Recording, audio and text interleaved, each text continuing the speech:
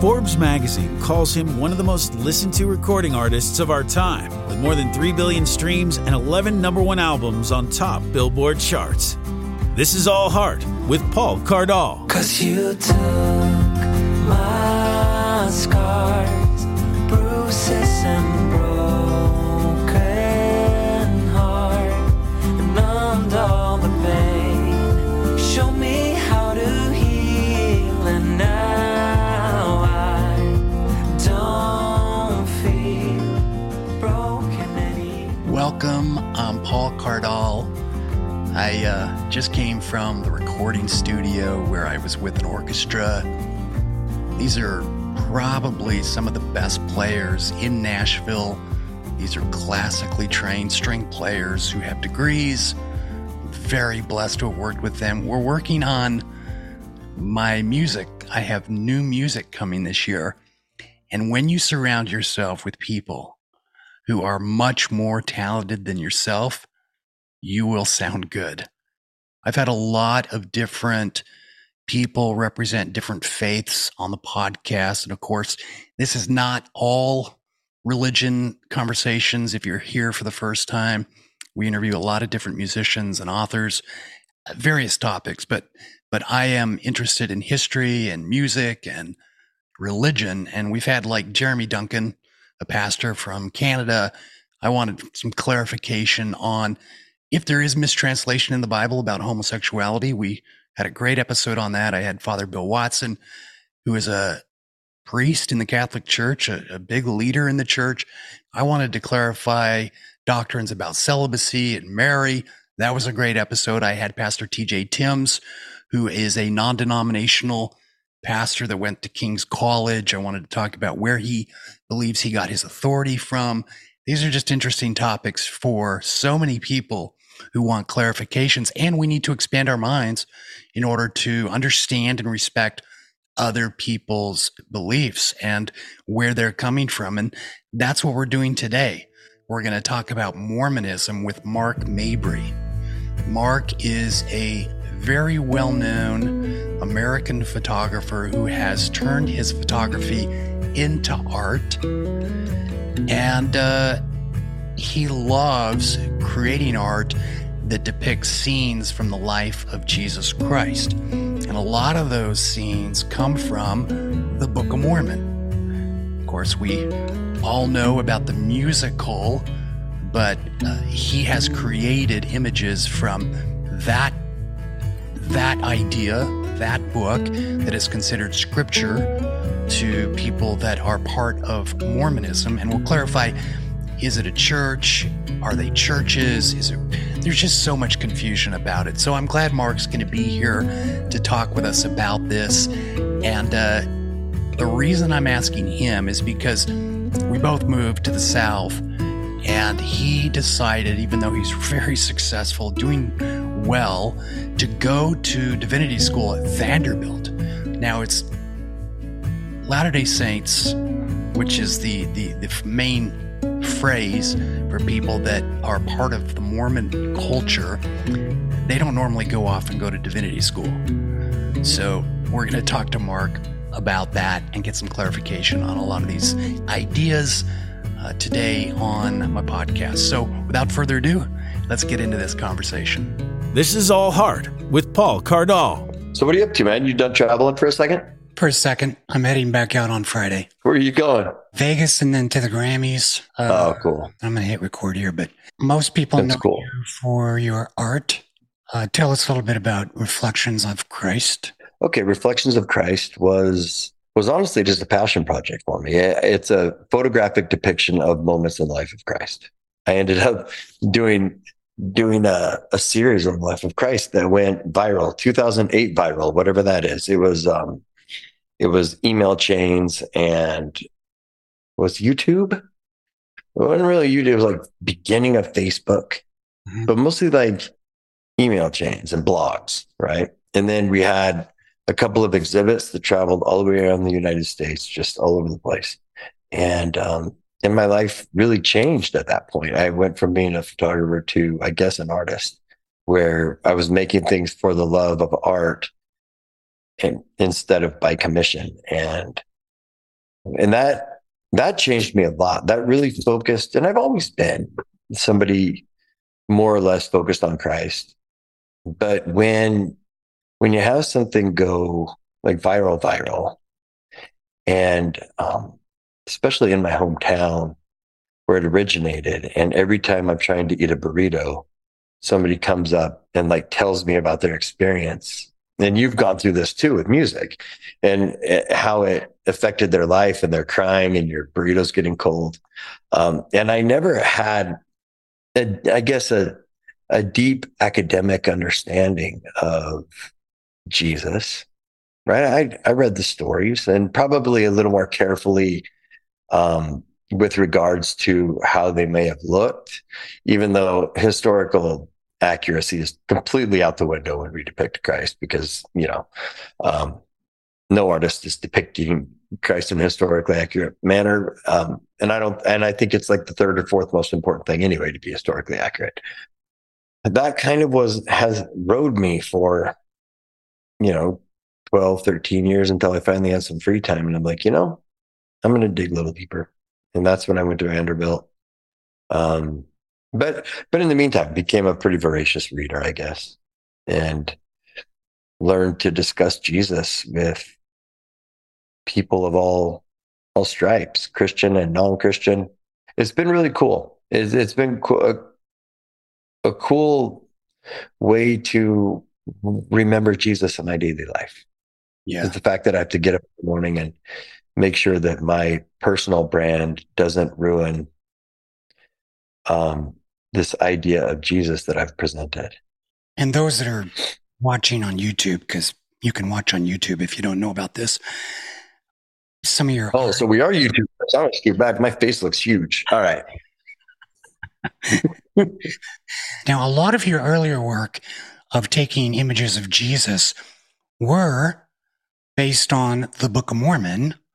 And this is what I want to talk about, because this has been a topic of conversation for a lot of people all over the world. What is Mormonism? What is the Church of Jesus Christ of Latter-day Saints? What is LDS? What is Latter-day Saint? There seems to be these different titles for the church. And I guess like Catholicism, you have so many different breakoffs. And likewise with Mormonism, you have so many different breakoffs. So you decided when you move, into the Bible Belt as a faithful practicing Latter-day Saint that believes in Mormonism, that you were going to go to Vanderbilt and get a theological degree? Is this like a divinity program? Yeah, it's a master's. Technically, you could be ordained. I could. Everybody that I was going to school with was in the ordination process for either Presbyterian ministry or Baptist ministry or Methodist. So yeah, those are my classmates. The one distinction I'd like to make is you said believer in Mormonism. And when I use Mormon, because that is part of my vernacular, right? The church is trying to reassert the proper name of the Church of Jesus Christ of Latter-day Saints, and get away from the Mormon, which was a pejorative term. But I think where I adopt Mormon is when we refer to the culture of a lot of the members in the Church of Jesus Christ of Latter-day Saints. So do I believe in Mormonism? No. Do I believe in the doctrine of the Church of Jesus Christ of Latter-day Saints? Yeah, I have faith in it. I believe it, right? But there's a big distinction. Do I believe in, every strange tradition that has been passed down? No. And I think if you get any church that's been around for a couple of hundred years, and if they had the nickname and the real name and the same cultural dichotomy, you'd probably, most members of whatever church it is would be like, no, I'm not really a Baptist, if that was but I believe in the tenets of the Baptist religion. if that makes sense, because I think there's cultural baggage with every church. And that was one of the big awakenings for me at divinity school, was that everybody was uncomfortable in their skin. They're uncomfortable being tagged like, you're a Mormon, you're this. Well, no, I'm a believer in Christ. And that went for everybody there for the most part. Vanderbilt's interesting. Vanderbilt's just nuts. Let's get it out there. It's not a conservative, like, Bible Belt school that you'd think being in Nashville. Anyway, thank you, Vanderbilt. Hopefully you let me back in after my hiatus. I want to read something because I want to be specific in this question, because I think you know the answer. In 325 AD, all of the Christian leaders gathered because Constantine, the Roman emperor, asked them all to gather and basically they debated scripture and the identity of God. They created a defining statement or articles of faith known as the Nicene Creed. Some people pronounce that differently, but the Nicene Creed. And since then, that creed has helped shape modern Christianity. It is accepted by all three branches of Christendom: Orthodox, Catholic, and Protestantism. And when I tell my friends that are non-denominational or evangelical or Baptist that they're all Protestant, they get confused by that, but it all falls under the schism of Catholicism. Not Catholic, yeah. Catholic, you're out of the branch. So it's no secret that Latter-day Saints do not accept the creed or any other creeds prior to the founder, Joseph Smith, writing those 13 articles of faith, which Latter-day Saint leaders would later canonize as scripture in 1880. So with that in mind, give us a couple things that differentiate the theology or the doctrine of Mormonism, or what the leaders of the LDS Church are teaching, versus what thousands of Christian denominations who accept the Nicene Creed believe, because that's a big thing. Not totally. The creed. So there's several churches that don't, but it's like maybe 1% of every denomination that believes they're Christian. And the number one thing you hear in the South or throughout the world is they're not Christian because they're not biblical Christians. Why would the Latter-day Saint Church, I guess, be defined as a Christian church if they don't believe in the Nicene Creed, Jesus? I know there's a million ways to answer this question, right? But I think if you ask most people who have ever had an LDS neighbor or associate, is the Mormon living next door to you Christian? They would say, absolutely. Right? And to me, I could ask 50 Christians. I could walk outside, and that's my whole neighborhood, and knock door to door and say, hey, can you tell me about the Nicene Creed? And they'd be like, is that a band? I think it's the discussion of creedal Christianity, the discussion of creeds should be left to people that are confined to classrooms. I don't think it matters in the real world today, right? I will tell you that you mentioned the Godhead being the big issue, right? Mm-hmm. Latter-day Saint theology is that God the Father, Jesus Christ, and the Holy Ghost function as one perfect unit, but that they are distinct spirits, like they're distinct people. And I've thought a lot about this, because I said, what are the practical implications of a differing view of the Godhead? How does that show up in the real world? Why does it matter? I've held hands, I've raised hands, I've hugged, I've blessed, I've whatever, with Christians that are picturing a completely different God than me. and the prayers are still working. With Jews and with Muslims that are picturing a completely different God than me, and the prayers worked, right? And so ultimately, I don't think it's an important question, but it's important to some people. Here's where I like to, and listen, I'm going to say something that can be taken out of context and can get me canceled. Here goes. When my kids present me with an issue like this, an issue of faith, right? I say, listen, it comes down to us fighting about our imaginary friends. We sound like two kids on the schoolyard fighting about our imaginary friends. I have not seen God. I have no proof that God the Father and Jesus Christ and the Holy Spirit are three separate beings. I'm assuming that someone on the other side of the table has not proof to the contrary. We're arguing about imaginary friends, and I know that's completely offensive to biblical scholars and whatever else. But there's this point at which you're in the dark and you have to just have faith. And I have faith in what I believe.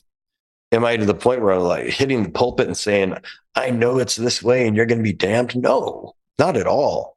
I think you and I were together with my uncle, and we went to go hear Dr. AJ Levine. I mean, she's Jewish. She knows more about the New Testament than any person I have ever met, professor or otherwise. And to see the New Testament through the Jewish lens. Yeah. This is an important principle that I picked up on. You cannot look at life only through the lens that you were nurtured. You have to find a way to pick up another lens that you've never worn to see things in that light. It's like with history, Rough Stone Rolling, the controversial novel or biography by Columbia professor I don't think Cushman. But it freaked a lot of. It was controversial at a time before a lot of major changes happened in the LDS Church. I call it Vatican II for Mormons. So it really was like a transparency thing. And that was basically focus on Jesus. Don't call us Mormons. Change a lot of the way that things are communicated. Everything is Christ-centered. And I think it always was, but more specific, the mentality that you are exhibiting. I think we're finding more and more Latter-day Saints who are like you than... Oh, crap. There goes the church. Well, you know what they used to always say. If they didn't feel good about it, the missionaries would have destroyed it a long time ago. So yeah, exactly. But totally, yeah, it's this interesting dynamic, and of course you can get into, well, it's according to how people live, by their fruits ye shall know them. But the founder of the faith and the whole foundation and leaders of the church have said that everything rests on the idea that Joseph Smith, the founder, either saw God, Jesus, and the Father as separate beings, or he didn't. So you're saying you've never seen God, which is a very honest answer. I've never seen God. But, we both have never seen God, but we felt, but you can't always go on feeling because our feelings may be deceived. But there's this notion that he saw it. So the entire foundation of authority rests on that. Well, I believe that he did, but I wandered a little bit. I wanted to make one point about the Godhead, to close that. And it's this, the practical application. When you think of, why does it matter? Right. To me, it shows up in this. If you were to ask again, who knew very little about the Church of Jesus Christ of Latter-day Saints. Hey, do you know any Mormons? Yeah, tell us about them. Well, they're really into their family. I think that would be a fair assumption that the top one or two things that you know about a member of the Church of Jesus Christ is that they are a family people, right? And if nothing else, and I've never heard a talk about this. I've never heard it preach this, but it makes sense. We're talking about a Father in heaven who sent his son, his actual son, right? That's Mormons believe, different spirit, different person. Son. It's not God incarnate, but that they're one in thought, one in purpose, and that's how we.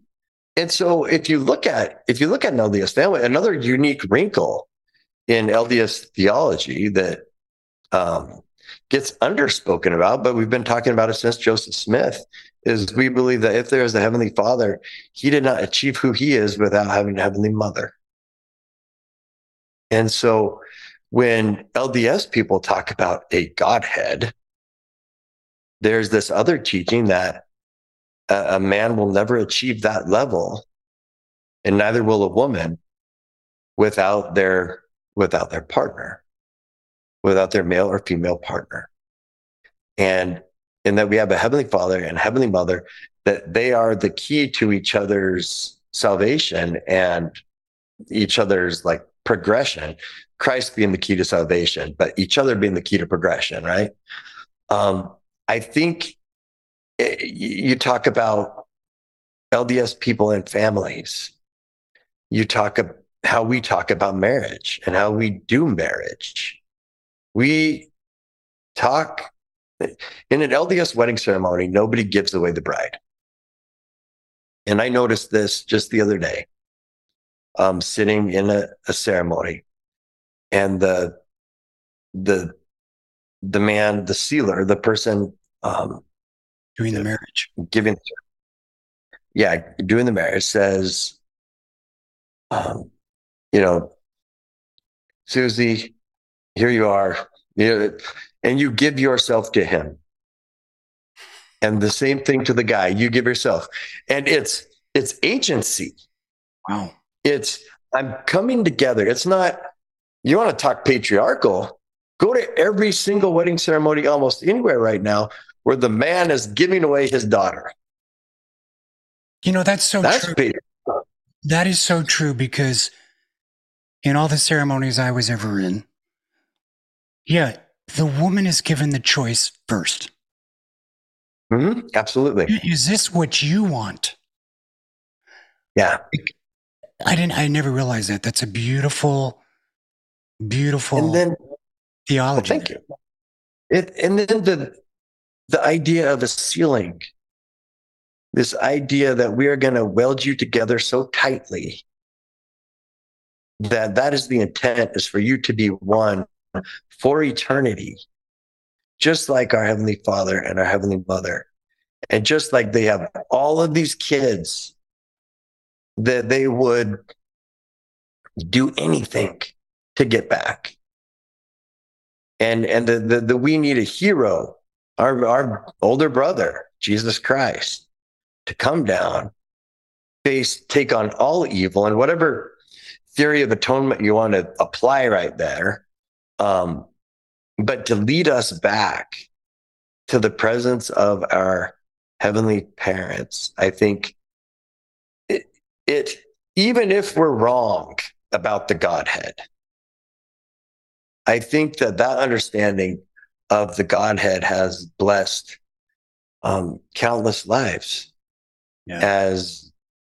And listen, LDS people are just as bad at living our theology as non-LDS people. And but when done right, there's nothing like it. And I apologize. It's really close to the surface. I have so much hope. I have so much hope for humanity because of marriage and children, that is the genesis of tears. It's, and to me, that is what the theology is. We screw up a lot of things as members of the church, but I think that's something that we're doing right. For Catholics, what I've learned being married to a Catholic is that, Mormons have this concept of a heavenly mother.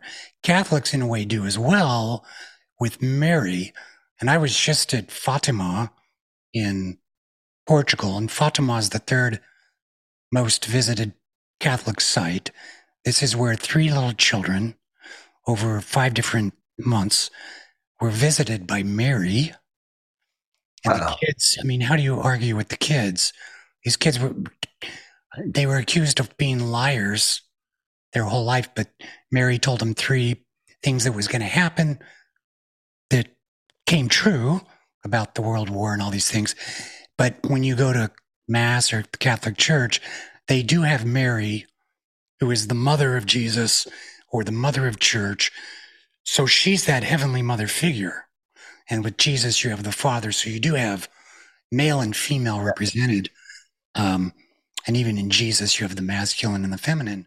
But In Mormonism, you have heavenly parents. In Catholicism, you have a mother through Mary.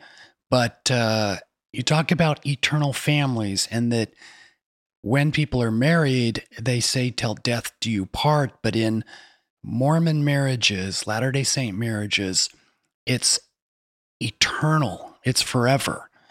You continue on that relationship in the marriage covenant beyond the grave.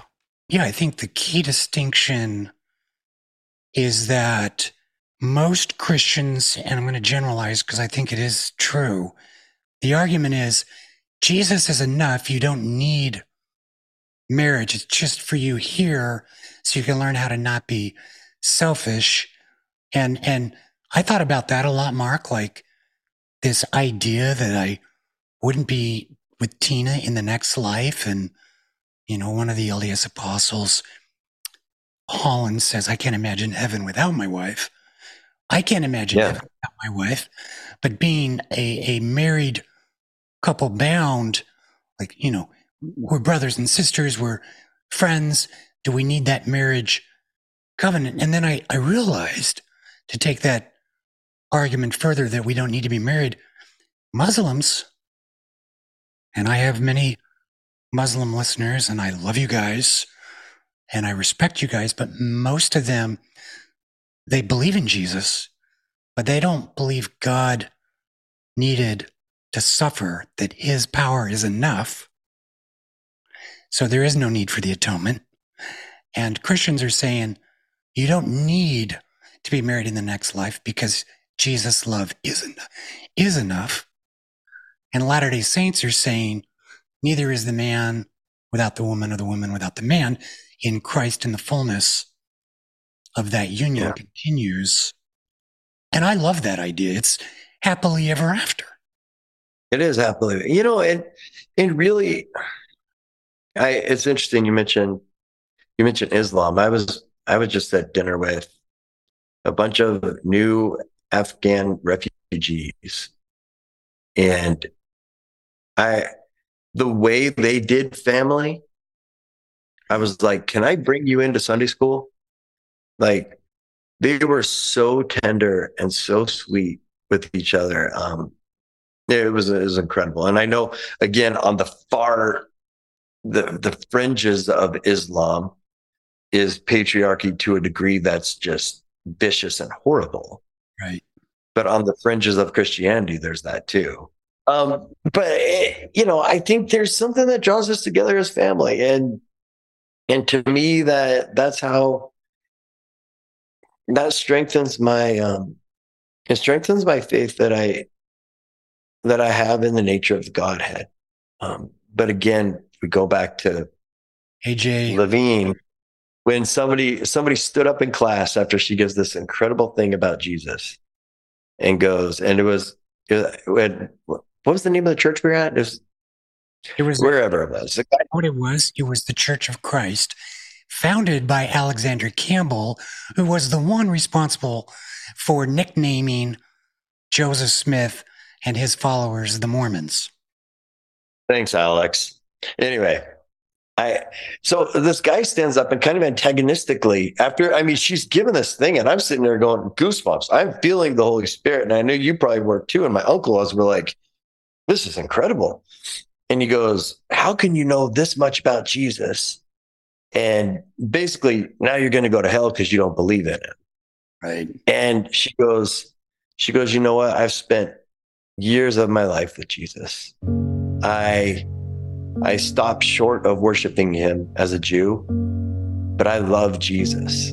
And if everything I have learned about Jesus is right, if it turns out in the afterlife that I'm a little bit wrong, the Jesus I know isn't going to send me to hell. And that's another unique thing about, I think, LDS that even LDS people don't realize. When you read the Book of Mormon, it is the most universalist book on earth. There is like a universal stripe to the Book of Mormon where you're like, whoa, why are we so uptight about being right? Because and the whole structure of what we do in the temples, how we baptize for the dead, we marry for the dead, we do all this stuff for the dead. We do work for the dead. The family's such a big deal. We believe that progression is an eternal endeavor, and that, I mean, let's give it our best shot here on earth. You know, there's trauma, there's things. I was having a discussion with a good friend who was very, I won't name his denomination, doesn't matter. But he was like, I gave him the example, we were talking about temples. I gave him the example of a little girl raised in communist China who knew nothing of Jesus. I said, so you're telling me she's going to hell? He goes, as bad as it sounds, yes. I said, you're kidding me. And I said, I'll respect your faith and I'll respectfully disagree with it.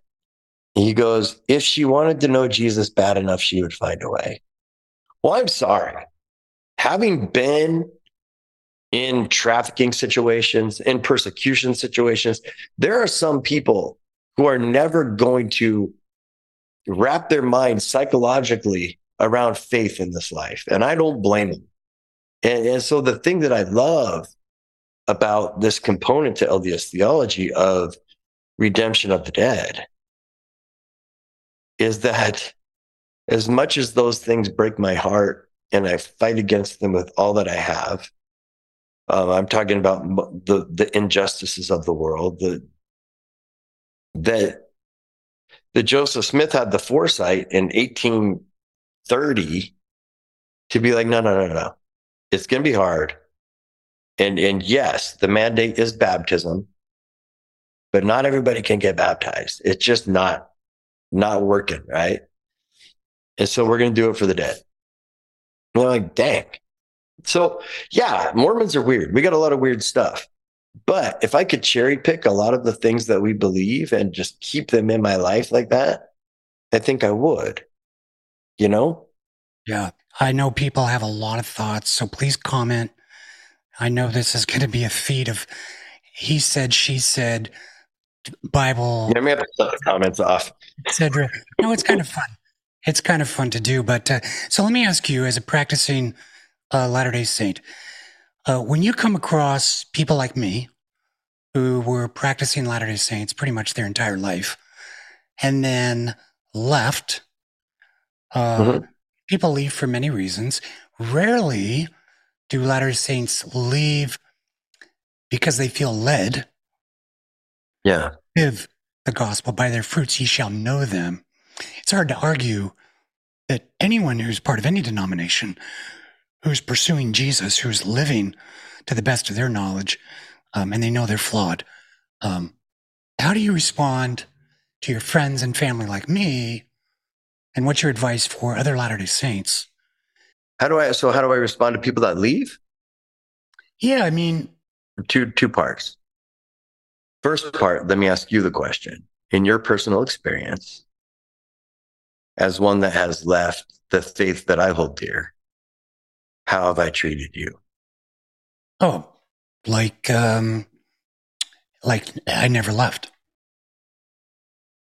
Yeah, man. I believe so firmly in the redemptive power of Christ, that I'm not worried.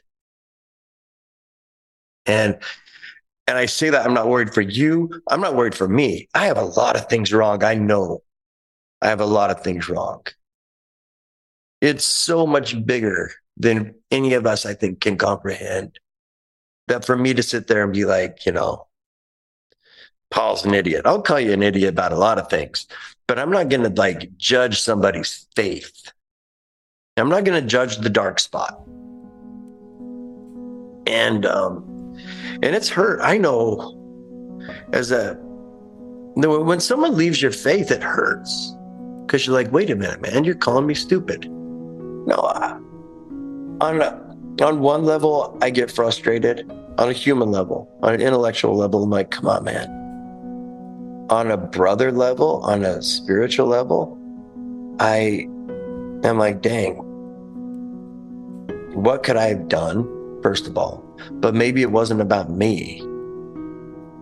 Maybe it is a path. I mean, when I went to divinity school, I would watch little kids come from Christian homes, bright-eyed, bushy-tailed. We're all working on masters or multiple masters at this point. So they're all 20-something.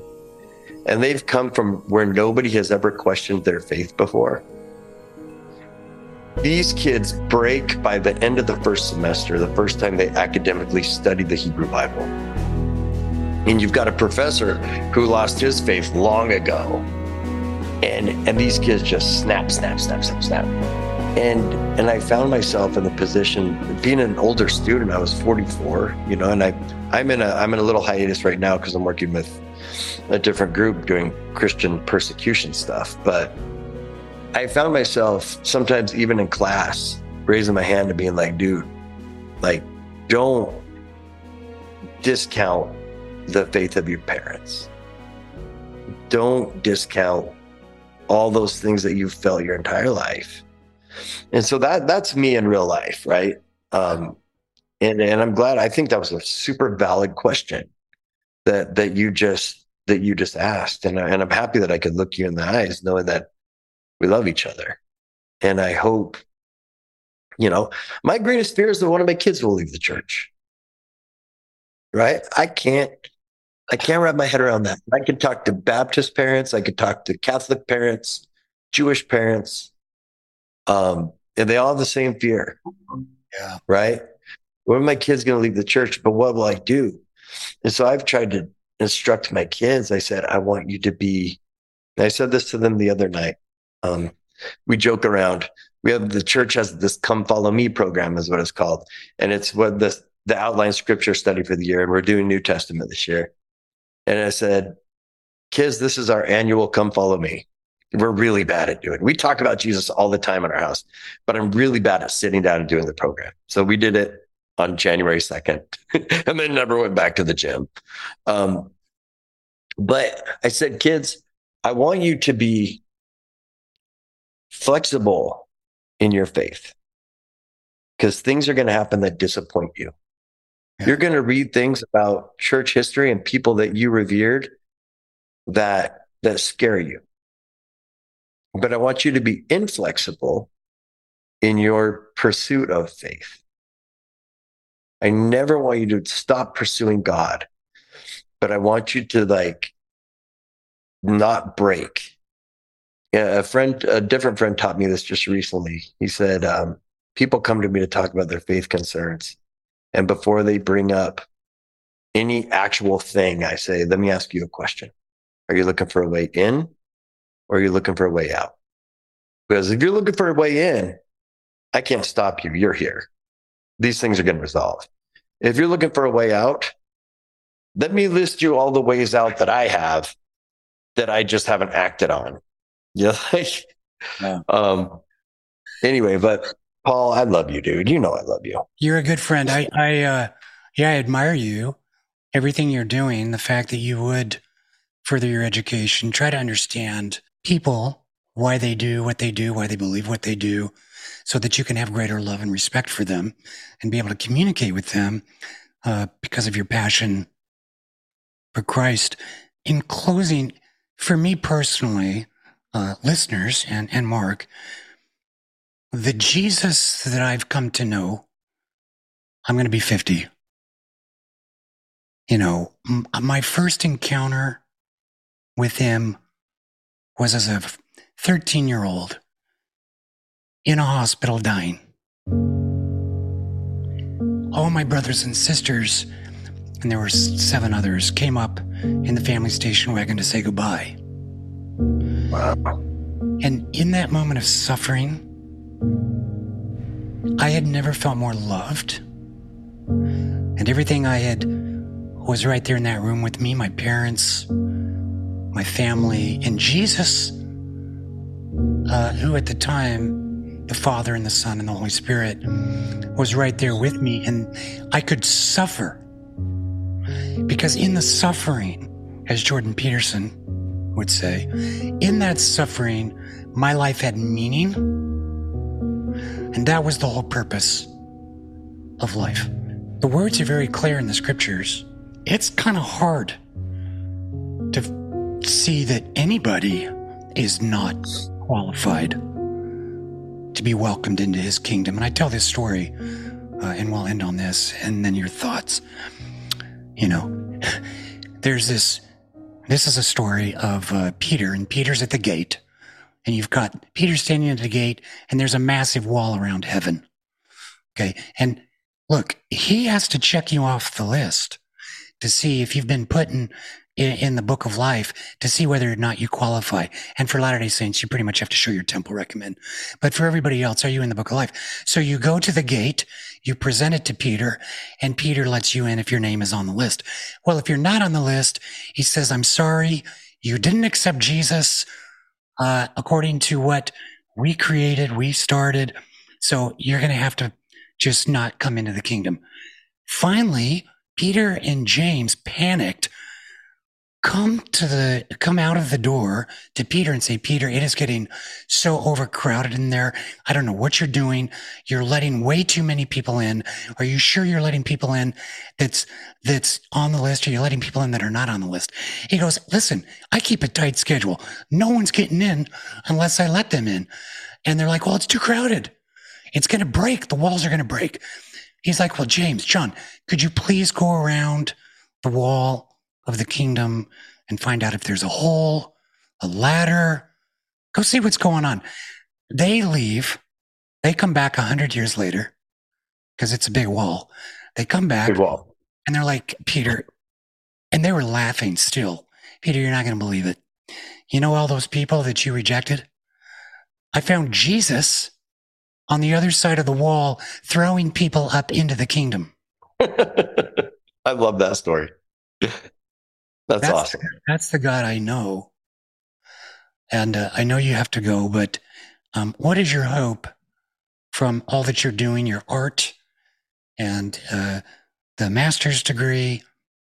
What is your hope that you can accomplish? I want to be able to tell the story of Jesus better, right? On a personal level. And maybe even a meta level, I want to know him better. And I believe in Christ. I believe in a savior. I'm a guy that loves repenting and changing. And I think there's a lot of people on earth that don't have that faith, that don't have that hope in their heart and in their belly. And I want to maybe do something that can help ignite that hope. And in that, I find camaraderie. I find camaraderie with you. I find camaraderie with everybody who wants to tell the story about Jesus. And I want to do that in a less confrontational manner than the 90s brought us. You know what I'm saying? I think we're in a new era. I think we're almost in the post I have to be right era, where Christians, and in that I'm LDS, Catholic, Protestant, whatever, are finding each other on new terms. And I do recognize that. I write and I have a pretty decent group that I write to, and more than half aren't LDS. And when we talk about Jesus together, yeah, there's a lot of before and after that we disagree on, the imaginary friend stuff.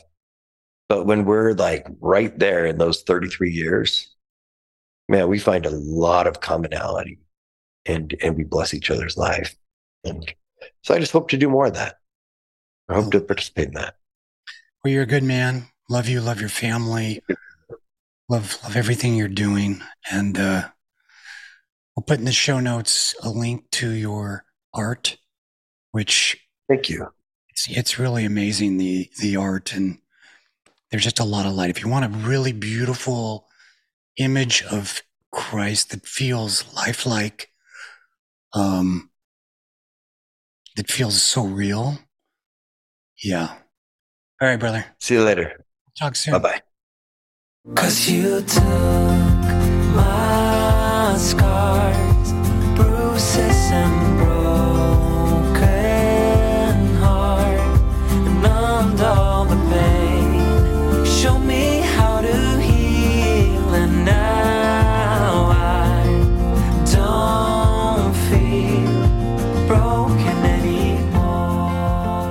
Number 1 Billboard pianist Paul Cardall. Do you believe in miracles and second chances? Over a decade ago, I was raised from the dead. Read Paul's story, The Broken Miracle by J.D. Netto. Visit thebrokenmiracle.com.